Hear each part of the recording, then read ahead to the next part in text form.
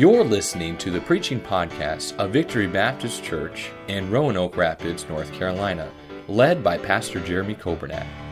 It is our desire that you will be helped by this Bible message.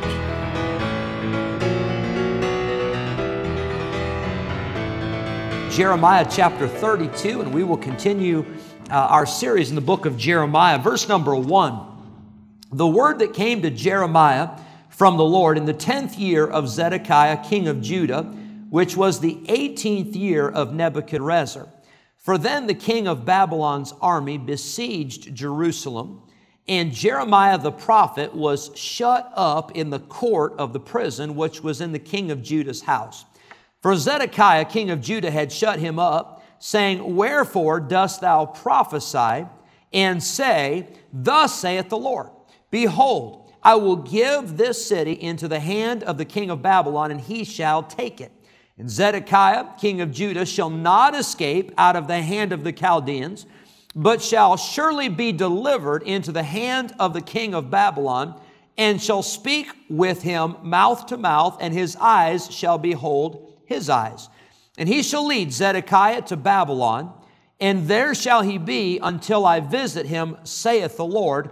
Though ye fight with the Chaldeans, ye shall not prosper. And let's pray. Lord, I pray you'd speak to us, and I pray that you'd give us a truth, give us something from your word tonight that would help us, that would encourage us, that would bless us as we do our best to live for you.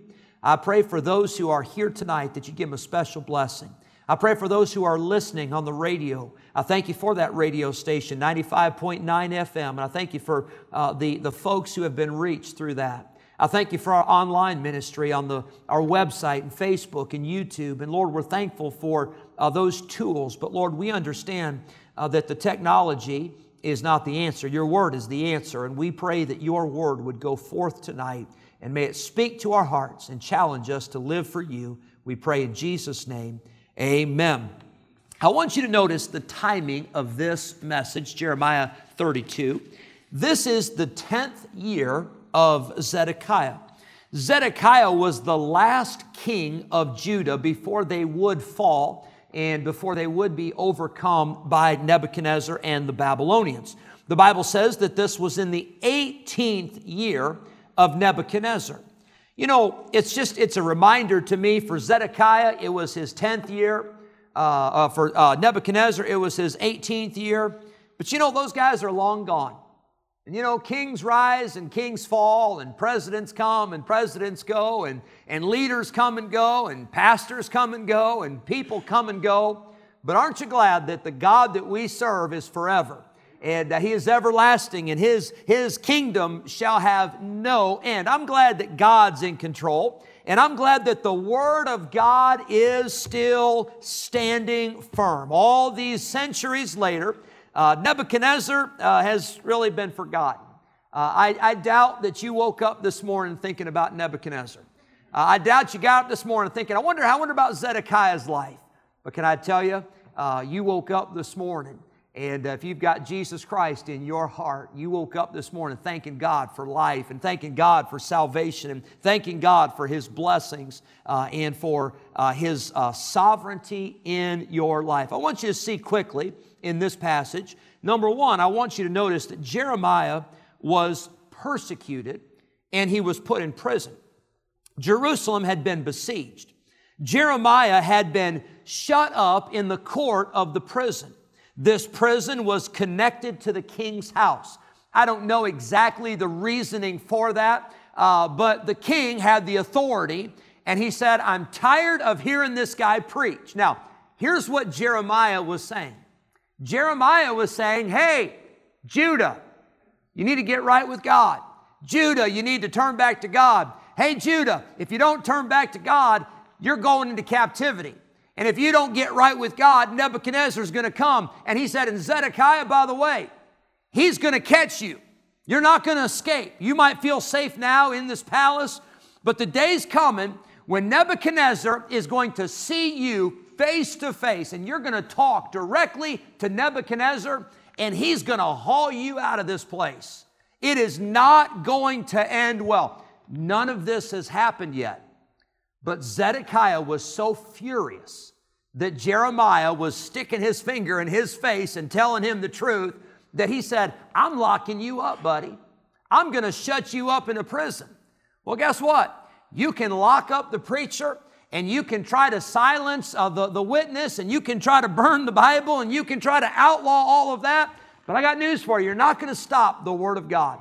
And the truth does not stop just because you don't like it. Just because I don't agree with it. Doesn't matter what we think. What matters is what the truth of the Word of God is. I remember my father-in-law years ago, he was preaching something. I don't remember exactly what it was, but he got done and the pastor said to him, Brother Brown, he said, you kind of were preaching on this, and you kind of were stepping on my toes a little bit. And Brother Brown, and you've heard him, you can hear him saying it. He said, well, brother, he said, I'm sorry, but we can't change the message for you or anybody else, And that's the truth. We can't change the message. We can't change the message. But we ought to let the message change us. We ought to let the Word of God get in us. And the king tried to stop him. He tried to shut him up, but Jeremiah just kept on preaching. He was persecuted. He was put in prison. Jeremiah told the truth of what was going to happen. And by the way, history reveals and God's Word reveals that Zedekiah was captured. We'll see that story as we get further into the book. He was captured. Jeremiah's prophecy was fulfilled. Zedekiah was punished because he would not get right with God. He would not repent. I want to say this. Zedekiah tried to fight against God, but he found out the hard way. You cannot fight against God. You cannot run from God. God will come out on the winning side. God will come out as the victor. You will not prosper trying to fight against God. Jeremiah had prophesied it. Zedekiah didn't like it. He threw him in prison. And Jeremiah is now writing, and he is preaching. We get to verse 6. He is writing this from prison. Okay? Jeremiah's own prophecy is, we're going into captivity. Nebuchadnezzar's coming. This whole place is going down. Okay, now keep that setting in mind. Now notice verse number 6.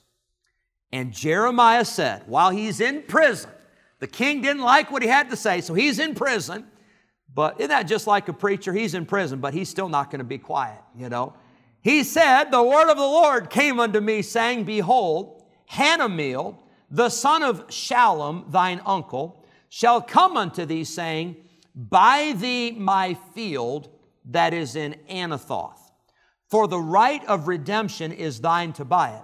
So Hanameel, mine uncle's son, came to me in the court of the prison, according to the word of the Lord, and said unto me, buy my field, I pray thee, that is in Anathoth, which is in the country of Benjamin, for the right of inheritance is thine, and the redemption is thine. Buy it for thyself.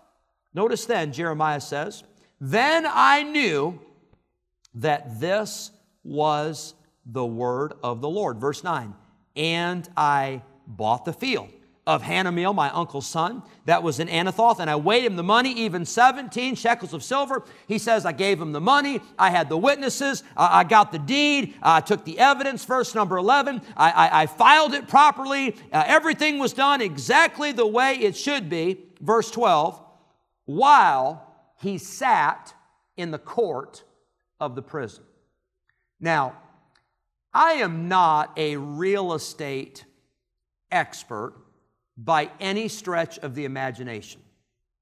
But you tell me, how do you think the market is looking if your nation is going down and the enemy nation is getting ready to come in? And by the way, when the Babylonians came in, they didn't just change a few minor details. They came in and they destroyed whatever they wanted to destroy. They pillaged whatever they wanted. They stole and hauled off all the gold and silver, and they took captives. They left that place a war zone when they got done. So this hasn't happened yet, but Jeremiah says it's going to happen. And in the midst of all this, Jeremiah's cousin comes to him in prison, and he says, Jeremiah, I got a piece of property I want to sell you. Now, most of us would be like, nope, we're one step ahead of you, buddy. This place is going down. But here's what's so incredible about this. Jeremiah said, but God told me to buy it. He said, and I knew it was the word of the Lord. So Jeremiah knew that it was going down, but here's what's so amazing. He knew that Judah was going into captivity, but he was already looking ahead to the promise that God was going to return them from captivity. Now hang on. Now stay with me. Don't get ahead of me, okay? So Jeremiah knew it was going to get bad, but he also knew how good God was. And he said, although God has said judgment's coming, God has also said He's going to restore us. He's also said He's going to bring us back. And Jeremiah believed God enough. You ready for this? He believed God enough to put his money where his mouth was. Jeremiah, number one, he was persecuted and put in prison. But number two, jot it down. Number two, he purchased property. He purchased the property. Now, when you're in prison and you're a preacher, I don't think you've got a lot of extra income, okay? I don't know where in the world he even got that money. But he forked over the money, 17 shekels of silver, and he said, I am investing in God's promise that this land is coming back and that God's people are coming back. And he said, that land may not be worth a whole lot right now, but I believe God, and I am going to purchase that property. I'm going to buy that field. I'm going to do exactly what God has told me to do. And can I tell you, when you believe God, and when I believe God, it's going to affect how we live. It's going to affect the decisions that we make. It's going to affect how we spend our money. It's going to affect how we invest our finances. It's going to affect where we put our time. You know why the Morrises are going to Bolivia? Because they just believe God. They believe God called them. They believe that people can get saved there. You know why the Azzarellos are planting a church in North Carolina? Because they believe God. They just believe that God's called them and that God's going to take care of it. You know why Brother Dan and Miss Kelly came to Roanoke Rapids and came from Santa Clara, California to what they thought was a mission field? Because they believed God. They just said, hey, if God's leading, if God's in it, that's where we're going. They sold everything they had. Not everything. They had a little bit in a little moving pod.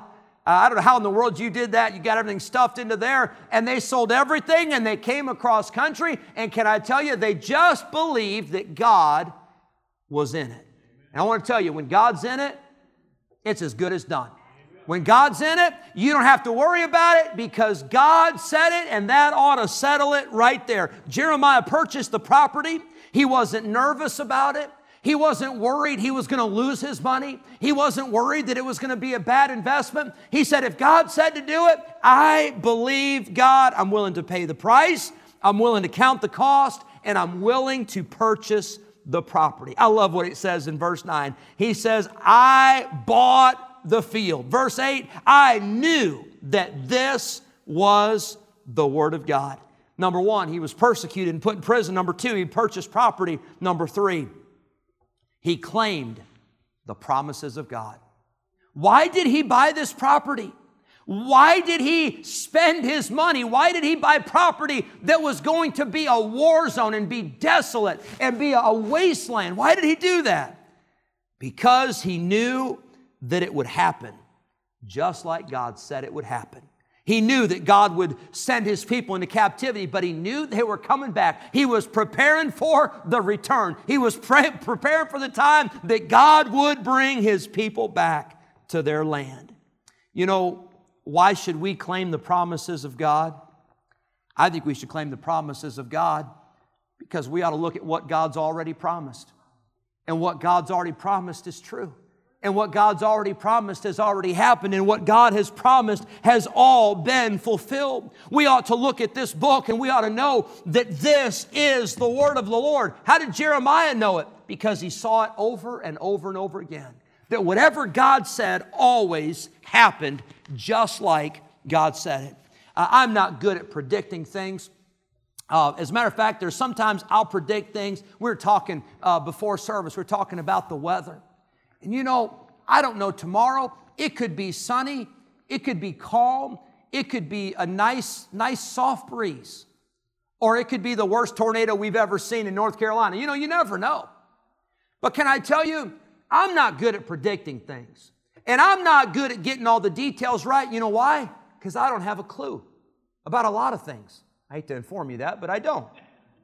But can I tell you, when God says something's going to happen, it happens down to the detail. When it comes to the birth of Christ and the life of Christ, did you know there are over 300 Old Testament prophecies that were fulfilled down to the detail, exactly how it was prophesied hundreds of years before? Let me give you an example. Turn with me to Matthew chapter 1. And I'm not going to give you all 300 of them. I'm going to give you 299. Look at Matthew chapter 1, verse number 22. It says, "Now all this was done that it might be fulfilled, which was spoken of the Lord by the prophet." Well, what was prophesied? Isaiah said, a virgin is going to conceive. Now, that's not a casual prediction. That's not something that you say, yeah, I think the sun might come up tomorrow. Or I think it might get dark outside tonight. Isaiah said a virgin is going to conceive and bring forth a son, and she's going to call his name Emmanuel. Guess what? It happened, and it was fulfilled. And we see over and over and over again in the Bible that God promised and God prophesied through His prophets that a Messiah was coming. Where would He be born? Micah said He'd be born in Bethlehem. How was it going to happen? Well, Isaiah prophesied and Jeremiah prophesied, and all that we see, He would be from Abraham. He would come from the line of Abraham. He would come from the line of Judah. He would come from the line of David. And we see that it was fulfilled. We get to the time of the crucifixion. It was prophesied that Jesus, the Messiah, would enter Jerusalem on a donkey's colt. And He did. It was prophesied that Jesus would be betrayed by a friend. And He was. It was prophesied that the betrayal would take place for 30 pieces of silver. And that's exactly the price that Judas received for betraying the Lord. That money would be used to purchase a potter's field was prophesied, and it happened. The Messiah would die a sacrificial death for us, and He did. He would die with criminals, but His burial would be with the wealthy. That was prophesied in Isaiah 53, that He would die with the criminals, but would be buried with the rich. Think about that. How could that even happen? Why would you even say that? And He was crucified between thieves, and He was buried in the tomb of Joseph of Arimathea, a very wealthy man. It was prophesied, hang on, that He would rise from the dead.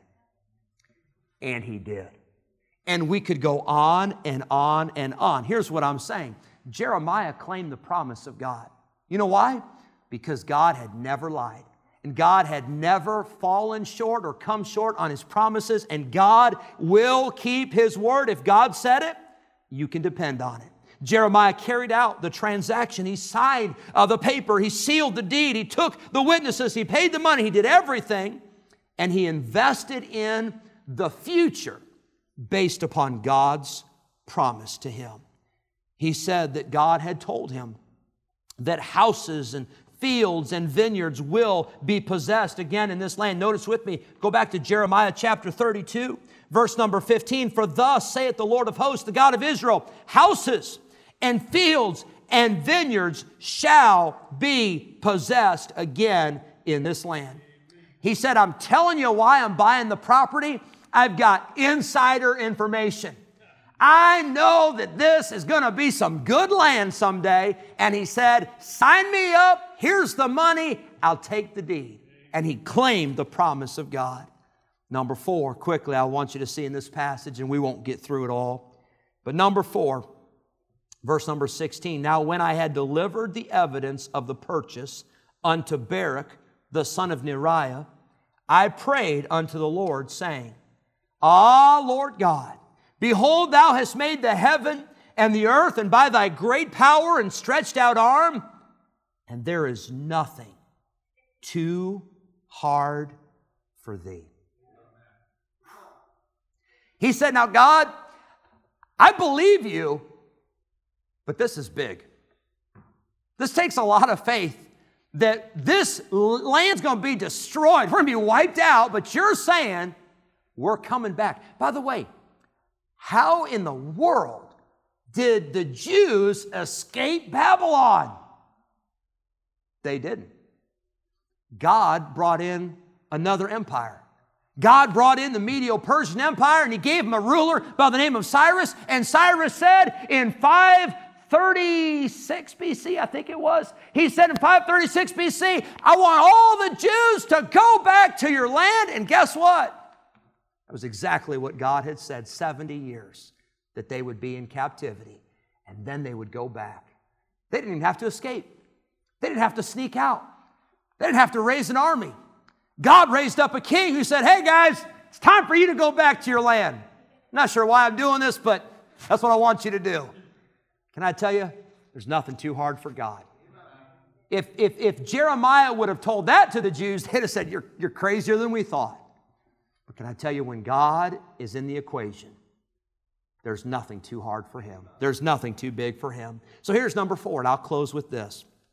Not only was he persecuted and put in prison, and by the way, when you live for God and you speak the truth of God, there's going to be people that aren't going to like it. I'll just tell you that right now.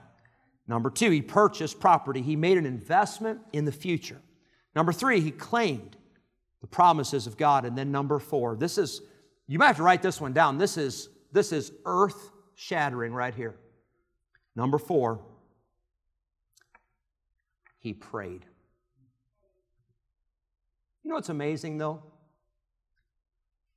You know these great men and women that God used in the Bible? They all did that. They all prayed. And we're pretty good at talking about prayer. And we're pretty good. We've got prayer lists and prayer journals and prayer meetings. But I want to encourage us as God's people, let's get back to praying. And when we pray, that's when we realize that there's nothing too big for God. There's a lot that's too big for us, but there is nothing that is too big for God.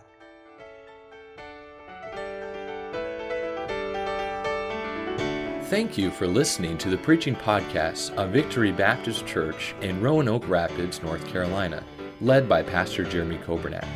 For more information about our ministry, please visit our website at vbcrr.org. May God bless you as you serve Him this week.